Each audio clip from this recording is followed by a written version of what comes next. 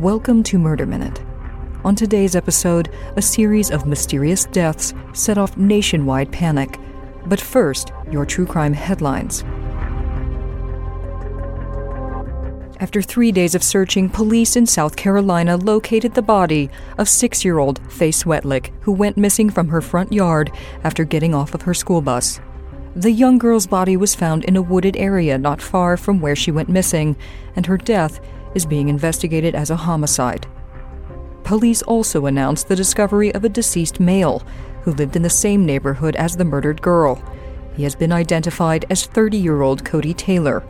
Police have stated that there is evidence that the two deaths may be linked, but they have not yet provided any further details.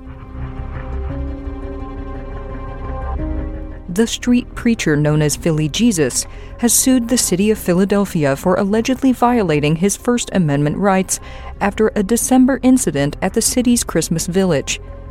The suit was filed in Philadelphia's federal court by the 33-year-old man whose real name is Michael Grant. Grant alleges that he was preaching peacefully at the annual holiday market and that he had set out a basket for donations. According to his complaint, a police officer approached and told him to stop preaching in the area.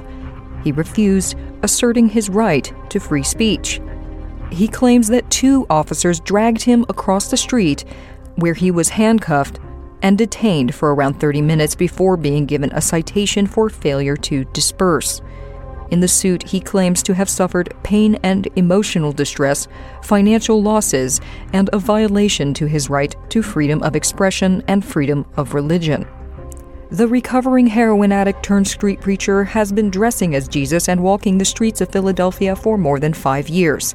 He made headlines in 2016 after his arrest for refusing to leave an Apple store in the city, claiming it was his First Amendment right to preach in the store. In that case, he was found guilty of defiant trespass. Grant's attorneys asked for the $400 filing fee to be waived, stating that their client is homeless and has no reliable source of income. A judge granted the fee waiver, allowing the case to continue. He is seeking unspecified damages. A Virginia Uber driver is in jail facing felony kidnapping charges after his passengers broadcast their terrifying ride on Facebook Live. 38-year-old Olufemi Olumola picked up John Murray and Tamika Swan just before 8 p.m. at their home in Richmond. The couple, bound for a dinner date, were riding in Olumola's vehicle when it was rear-ended by another driver. That driver fled the scene, and Olumola gave chase, speeding through red lights and stop signs as Murray live-streamed the pursuit.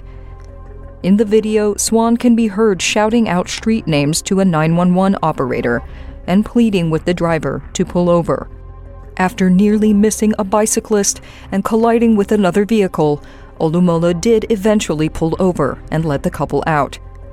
He faces 2 kidnapping charges, as well as charges of reckless driving and felony hit-and-run, according to police. He is scheduled to return to court on April 21st. Those are your true crime headlines. Up next, 7 deaths in 1982 and the chaos that followed. But first, a quick break.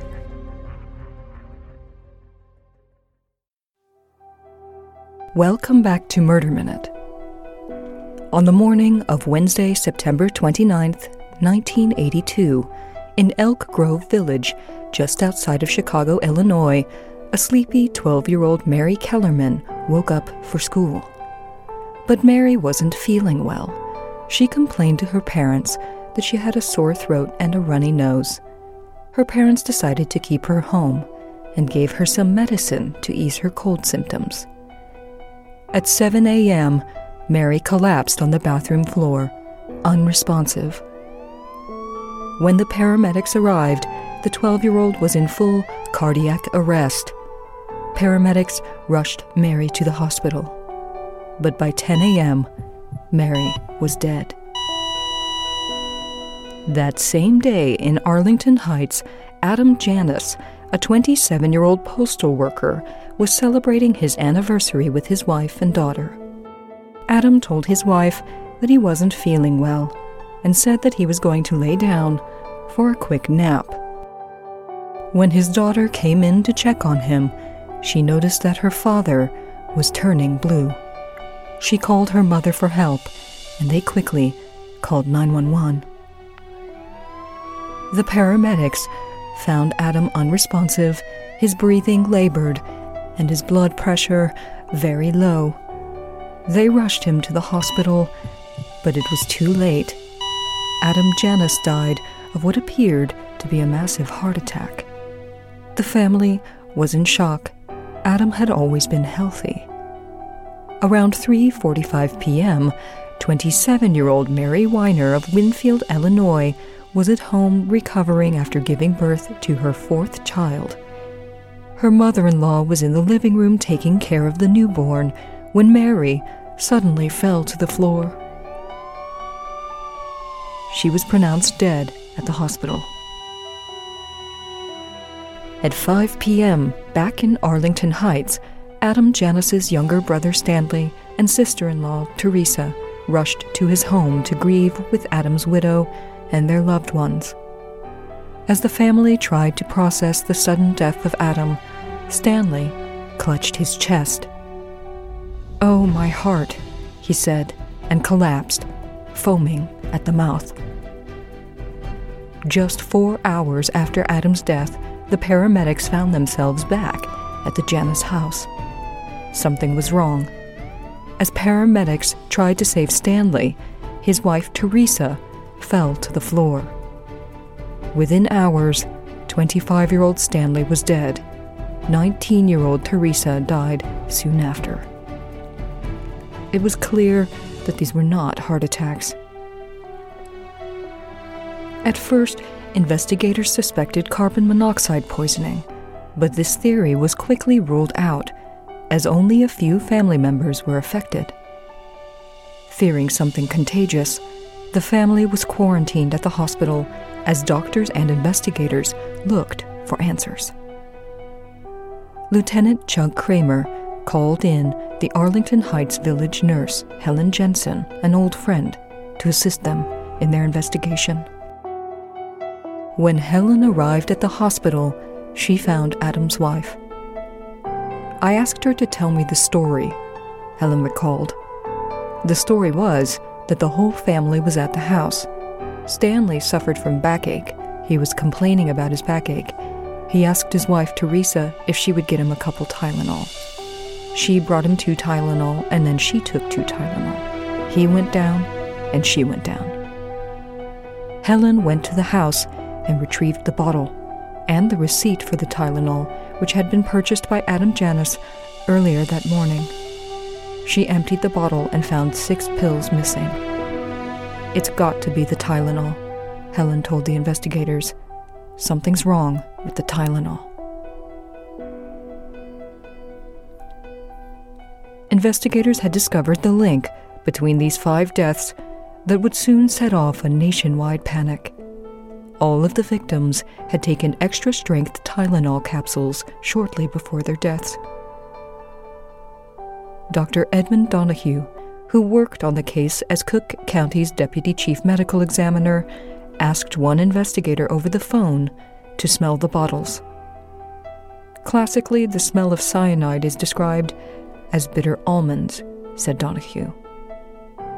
The smell was unmistakable. In that instant, this became a murder investigation. Then, at 6:30 p.m., Mary McFarland, a 31-year-old mother of 2, became victim number 6 when she collapsed in the break room at work after complaining of a headache. Police tested the bottles retrieved from the victims' homes and confirmed that the capsules had been opened and the powder inside had been replaced with potassium cyanide. Cyanide works by restricting the flow of oxygen to the body. Within minutes of taking the poison, the victim becomes dizzy and disoriented as the brain loses oxygen. The vision soon blurs, and the victim falls into a coma before succumbing to the deadly poison. Police knew that they had to warn the public.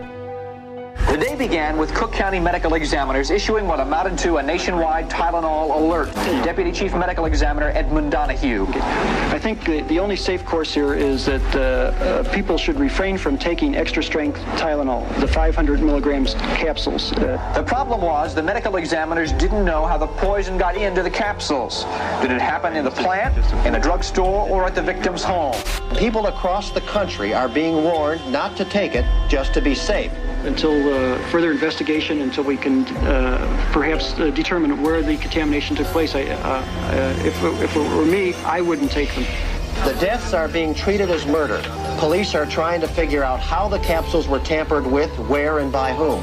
However, manufacturing error has not been entirely ruled out yet. But the warning was too late for 35-year-old flight attendant Paula Prince. Our top story, authorities in Chicago have officially confirmed the death of a 7th victim from Tylenol capsules laced with deadly cyanide. Found 2 days later, Paula had also died on September 29th, but wasn't found until she didn't show up for her next flight. Paula had purchased the extra-strength Tylenol from Walgreens. The death toll now stood at 7. In 1982, Tylenol was the best-selling over-the-counter pain reliever sold in the United States. There were more than 31 million bottles in circulation. How many more poisoned pills could still be sitting on the shelf? Or worse, how many may have already been purchased? And was it just the Tylenol? Poison control, can I help you? For nearly 1 solid hour, nurses at the Orlando Regional Medical Center comforted fears of local residents. Here, nurses report no cyanide cases. We are letting know what the number is, the lot number, and giving them some symptoms and just basically reassurance. Stores checked their extra-strength Tylenol stock. Many stores removed it, like stores in 31 other states. But here, some stores left the product, pending further word from their corporate headquarters. This bottle of Tylenol came from a box with a manufacturer's code that was different than the code reportedly contaminated. None of the merchandise we had in our stores matched the manufacturer code number that was supposed to be contaminated.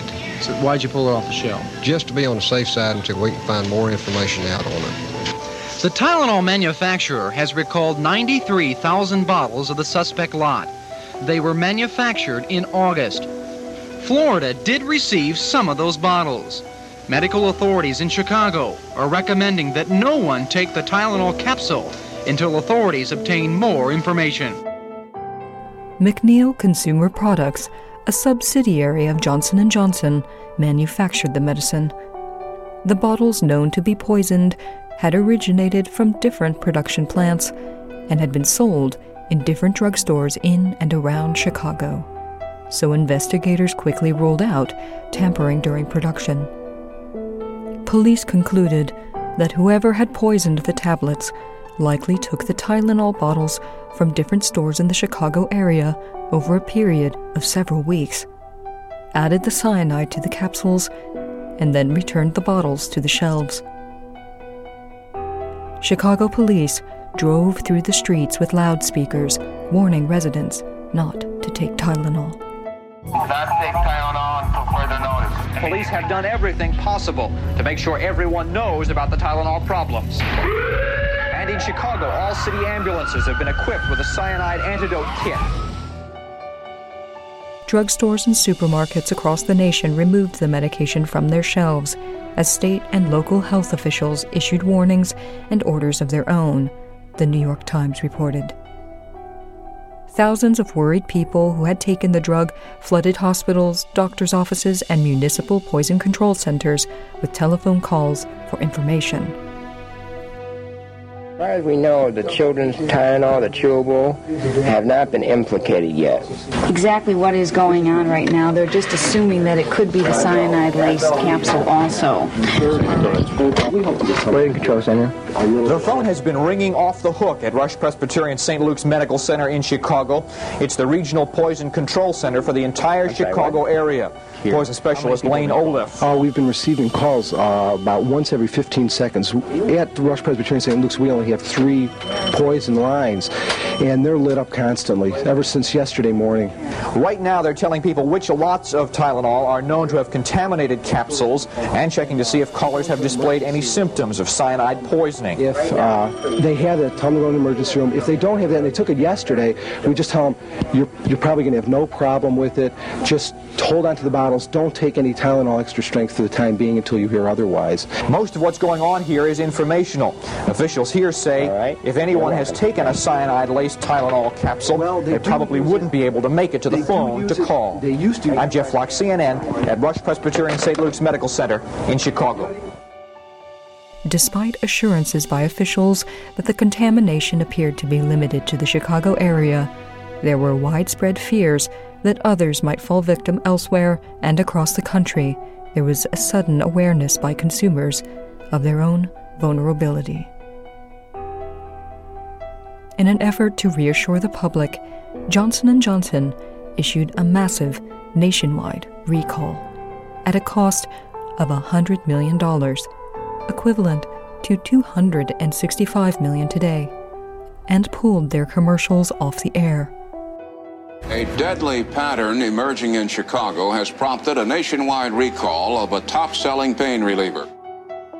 In early October, after testing 1.5 million bottles, Johnson & Johnson found 3 more unopened cyanide-poisoned Tylenol bottles.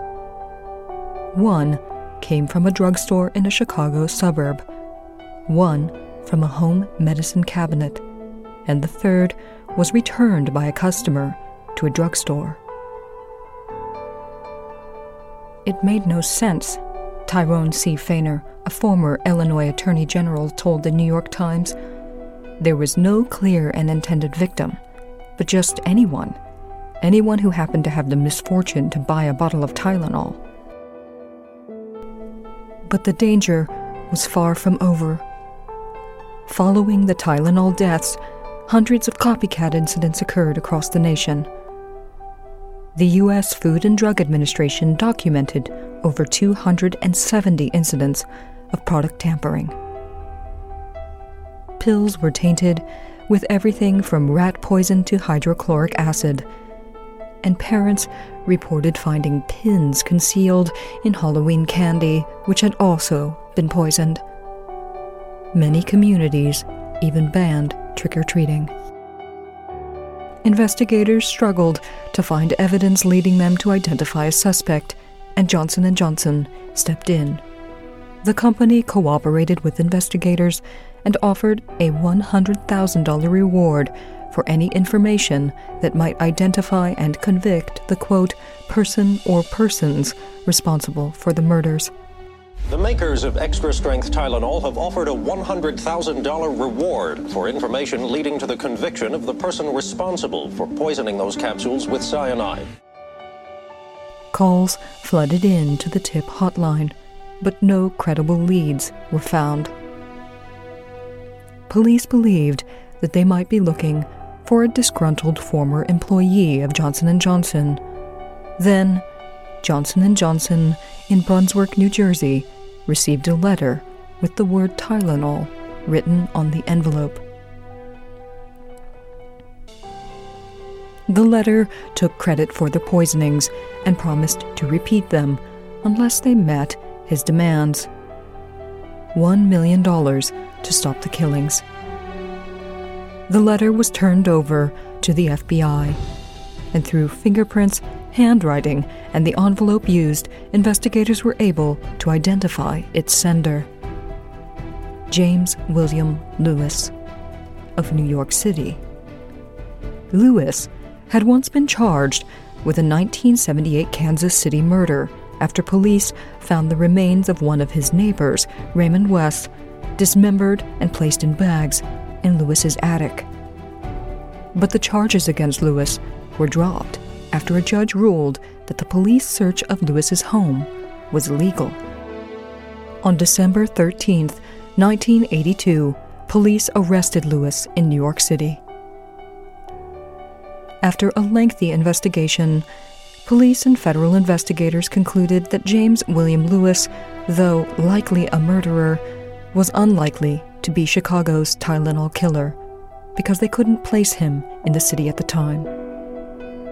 Lewis was, however, charged with extortion and in June of 1983 was sentenced to 20 years in prison.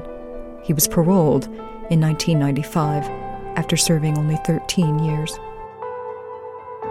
After many years of pursuing other potential suspects, including the Unabomber, the case went cold, and the Tylenol killer was never found.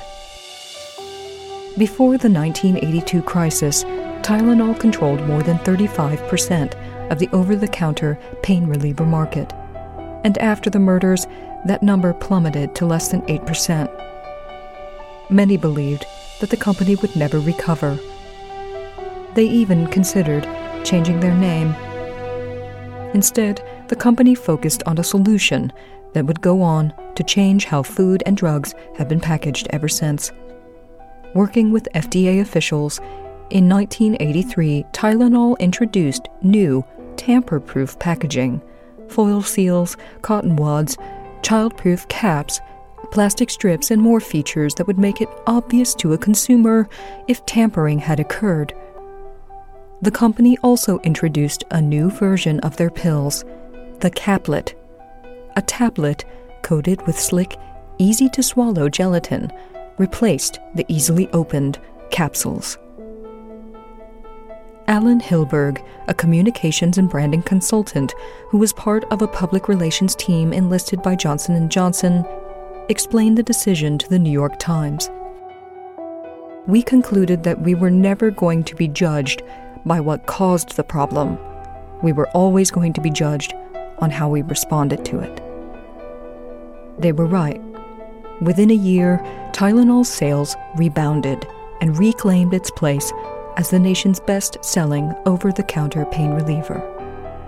Johnson & Johnson was viewed as an exemplar of corporate responsibility, and their handling of the crisis became the standard for future recalls. In 1983, the U.S. Congress passed the Tylenol Bill, making it a federal offense to tamper with consumer products. And in 1989, the FDA established federal guidelines for all such product manufacturers to meet Tylenol's tamper-proof standard. Today, the FDA's over-the-counter packaging requirements require drug makers to advise on the label how to recognize whether it has been previously opened. These tamper-evident features include the use of logos, breakable seals, blister packs, and tape. "It shifted our perception of the packaging," said Jay Kennedy, an assistant professor in the School of Criminal Justice and the Center for Anti-Counterfeiting and Product Protection at Michigan State University. "But it also raised our awareness and made us conscious of the risks that exist." Monica Janis, who was in the house when her two uncles and aunt were poisoned, sees this as the silver lining to what happened in 1982. "I see them looking down at all of us.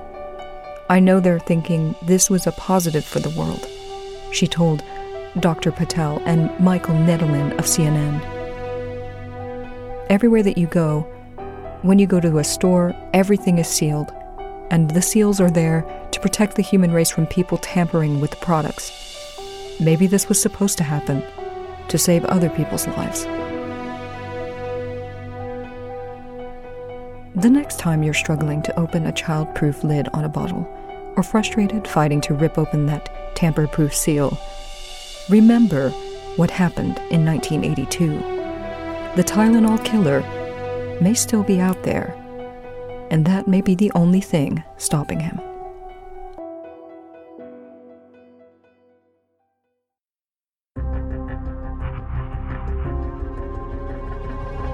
This has been Murder Minute.